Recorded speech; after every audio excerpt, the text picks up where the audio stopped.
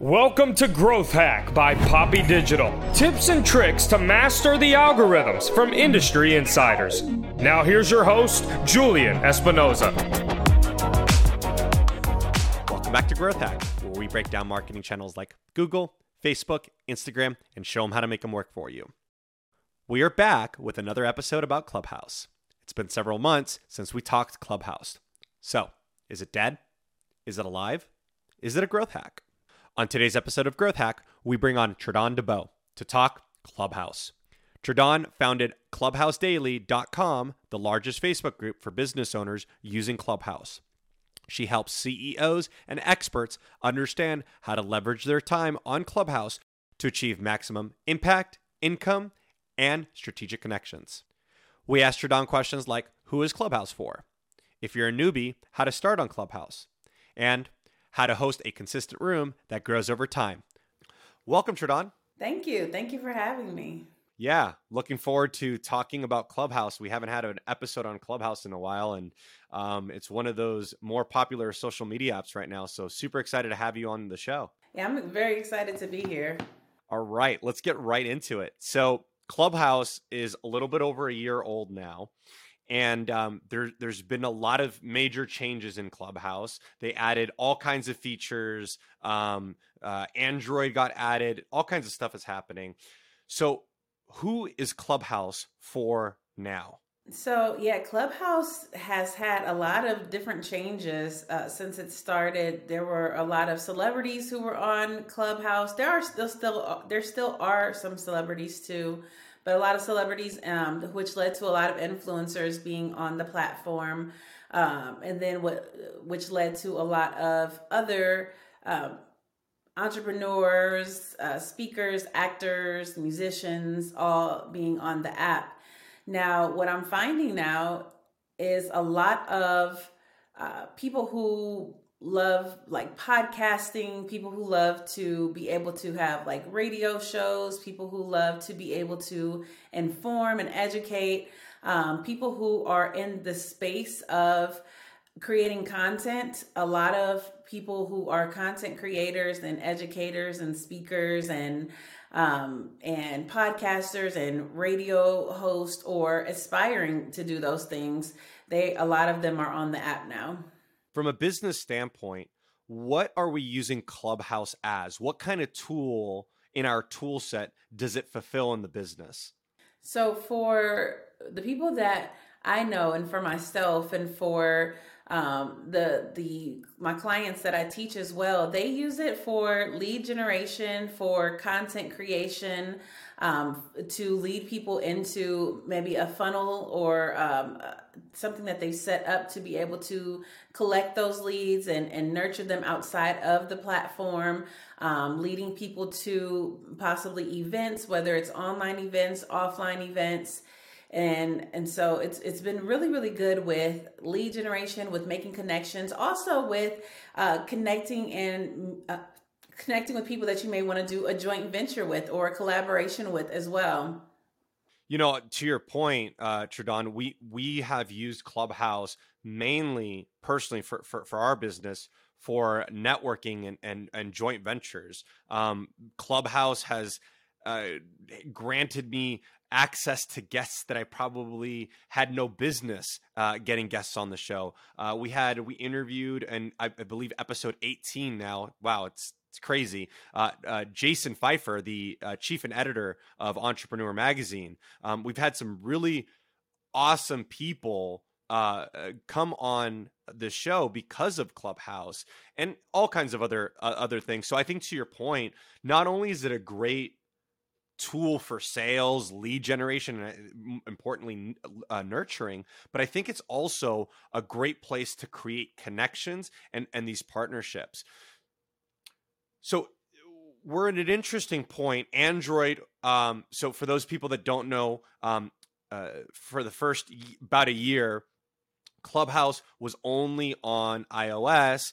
Now, recently, Android now came on the table, and so now you can be an Android user on Clubhouse. So with this, there's sort of now this new insurgency of a whole new group of people. what should your mindset as a first time user be? How should you think about Clubhouse? I would say if you're a first time user, I would say think about it strategically. There should be a strategy to what you're doing. Otherwise, you'll be like me when I first got on Clubhouse and be on there 16 to 18 hours a day just listening or being a part of these conversations, but having no real game plan on what you plan on doing with all these hours that you're investing or spending in the app. So I would say the mindset should be to go in there with a strategy. What is your intention? Some people say ROI for return on investment, but I say you want to get an ROI, your return on your intention. So what is your intention before you go onto the platform? Is your intention to learn? Is your intention to find people to collaborate with? Is your intention to network or see, who are great, who is great as, moderators to the rooms or the great rooms that you love to be a part of? Or is your intention to create your own room and have your own audience in there and be able to educate or curate an amazing conversation about something or inform people on something so that you can get them to take some type of action with you further outside of the platform? Now they're starting to put things within the platform as well, but it's really just about the intention that you're looking to set. What is the not just the goal, but what is your intention for going onto the platform so that then you can stay focused on doing just that. So you talk about strategies, and I think that's really important when it doesn't matter what social media platform we're on, whether we're on Instagram, Facebook, LinkedIn, it doesn't matter. What a strategy is super important. Can you talk about what the dichotomy of a strategy could look like on Clubhouse? What are the different categories that you could be looking at? Sure. So if you're a business owner or if you're an entrepreneur, then I tend to look at it with the strategy of the profit formula that I teach about. And that starts with positioning. You have to position yourself how you want to be known and seen on the platform. But you want that to be seen in your bio. And then when people go look you up on other platforms, you want it to be consistent. You don't want to be speaking about one thing and have your bio say something, and then, people go to check you out and it says something completely different. And because you don't want to be able to lose that credibility. You want to make sure that what people know you for on that platform is what they know you for on all the other platforms. You want to make sure that you're authentic and that your messaging is clear. What is it that you do want people to take away from what you're saying, and what action do you want them to take with you as well? Who is the audience? You want to tailor your conversations and curate your conversations and give information based on the audience that you're speaking to. So knowing the audience is really important as well. And then you get into the R, which is your ROI, your return on intention. What is it that you want to get out of what you're doing on the platform? And then you have your O, your offer. What is it that you're leading people to do? Is it to, connect with you in your DM? Is it to, is there a product or service that you have that aligns with what you're talking about and the message that you're bringing? Is it something that you're looking for, that you're asking people for? Because I've seen people do auditions and job interviews on Clubhouse. And so, what is it that you are offering that you want people to engage with, once that conversation ends? Because most times the rooms are not recorded. And so once the room ends, it ends, and you want to be able to lead people somewhere. And then F is for funnel. So a funnel is simply, a series of steps that you help people take to take some type of action with you for whatever the outcome is that they're looking for. So whether it is a phone call with you that you're trying to get them to, and you have an automation around them booking a call with you, or whether it's an ebook that you have, or whether it's a masterclass or a webinar that you have, or whether, you get them on your text list. Maybe you tell them to text this number so that they can get tips every day on what it is that you're speaking about. But you want to have a way to lead people into a system, an automated system that you can continue the conversation with them via text, via email, via social media. And then your intentional traffic and intentional connecting with the audience members. So, don't just take for granted that people are showing up, because it is an on-demand audience, but really, give calls to action so that you're connecting with them more intentionally. And then if you can, if you have the time, or if it's not too overwhelming, make sure that you have a system in place to follow up with them and say, hey, thank you for checking out this room. Thank you for being a part of the conversation, and start building those relationships with people. And then T is tracking the data. You want to track the data of what it is that you're doing when you're going on Clubhouse. There's something called Direcon.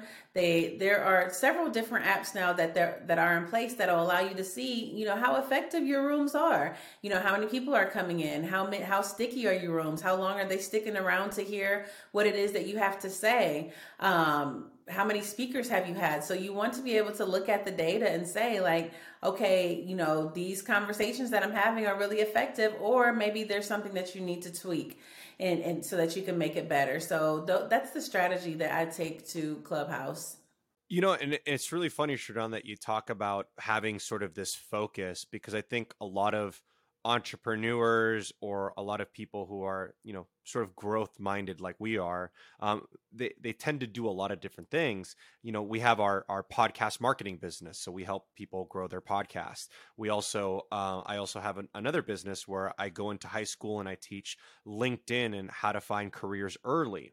And then I do a lot of nonprofit work. So it's really interesting when you look at these Clubhouse bios, there's just these super long lists, and they sort of can get overwhelming. So I think, to your point, you should figure out what Clubhouse means to you for which business or which activity you're currently pursuing, and then obviously alter your profile in that way. Now, and we've talked about this in another series, but I think since we haven't talked about Clubhouse in a while, let's talk for just a quick second. You're on the platform for the very first time. The culture is pretty different than what we've seen on other social media platforms. Do you think it makes sense to kind of take some time to learn the vernacular, learn the flow of a room? I mean, talk to us about that. Absolutely. One thing that I always say is know the room, because a lot of times people make mistakes by just jumping in rooms, and then they want to raise their hands to speak, but they don't even know what the flow of the room is. They don't know what the tone of the room is. There are many different styles that people take, and many different approaches that they take to be able to run their room. So sometimes it is interview style. Sometimes it is more educational, where someone is just teaching something. Sometimes it is a free-flowing conversation where there isn't really a lot of formatting to it. Sometimes you have, hosts that are pretty strict about how they're running the room. And sometimes you have different rooms where there may be a DJ playing, or there may be, a lot of entertainment going on. So you want to go into the room, and I'd say give yourself at least 15 minutes to just figure out what's going on, figure out what people are talking about in that room, figure out what the flow and the vibe to the room is, figure out, is this a room that you can raise your hand and go on stage and be able to either add value or ask a question and it be well received. So you want to be able to look in the room and really ask yourself those questions. You want to wait for the room to reset at least one time once you get in there, because usually what's called resetting the room, when they're going over what the room is about, then it'll give you an indication on what they've done up until that point, or what the intent of the room is. It's very well said. There's so many, and there's probably a lot of acronyms and social cues that are happening on Clubhouse. And to your point, these rooms are ran in so many different ways. I think it behooves someone to maybe take a week or two before they really start kind of jumping in to setting up their rooms, to kind of just see what it's like, and what kind of room's going to work for you, what kind of room's going to work for your content, what kind of room's going to work for your co-moderators. I mean, you want to start considering bringing a co-moderator onto your team, right? Because you want to bring someone in. Let's switch gears here now. This is more for what I've seen on the platform. Clubhouse, it's had an evolution, and we've seen that the early adopters of the platform were able to get really massive followings, and they've become sort of influencers on Clubhouse. And it seems, and this is just what I've heard. I'm not claiming that there is or isn't, but I've heard that people are controlling Clubhouse with these large influencers. What's your take on this? I believe that, just like with any other platform, when you're able to engage people and have a large following, then people tend to listen more. And so I know that when I first got on there, a lot of influencers would come together and they would have these big, what I call marathon rooms, where these rooms would run for days at a time. And what they were doing was literally going on there to growth hack and generate leads in a fast way. And so a lot of times when influencers come into the platform, whether it be on, coming into a room as a moderator or coming in as a guest into a room on Clubhouse, basically a lot of people pay more attention. And so they leverage their popularity to be able to build an audience quickly. And then as soon as they put multiple influencers together, then they're able to make an impact even more quickly, because they're leveraging the fact that people, when they go into what's called the hallway, and the hallway is where you are able to see all of the rooms, people, when you're only going to see rooms for people that you follow. So the more people that you have following you, the more you'll be able to see these rooms. And so they count on joining forces as influencers as well, to be able to curate and, create a large room for whatever their intention or their intended result is. Makes sense. I mean, it sort of seems like you're just partnering up, and you're partnering up with other influencers to achieve a greater goal. So I think that's fair. This is interesting. I've been in a weekly room, same topic, for months now. I mean, probably over half a year at this point. And the question I had for you is, are weekly rooms on the same exact topic something that you think can exist indefinitely? I believe that it could exist indefinitely, only because there are always going to be new people being added to the platform that have never heard that topic spoken about before. And so because there are constantly new people being added to the room, it just gives room for new people to continue to hear the same topic over and over and over again. And yeah, it just depends. It depends, because sometimes, you have to adapt to the way that things are changing too. So if you have an audience that may be showing up for the same topic, but it's evolving, I say go with the evolution.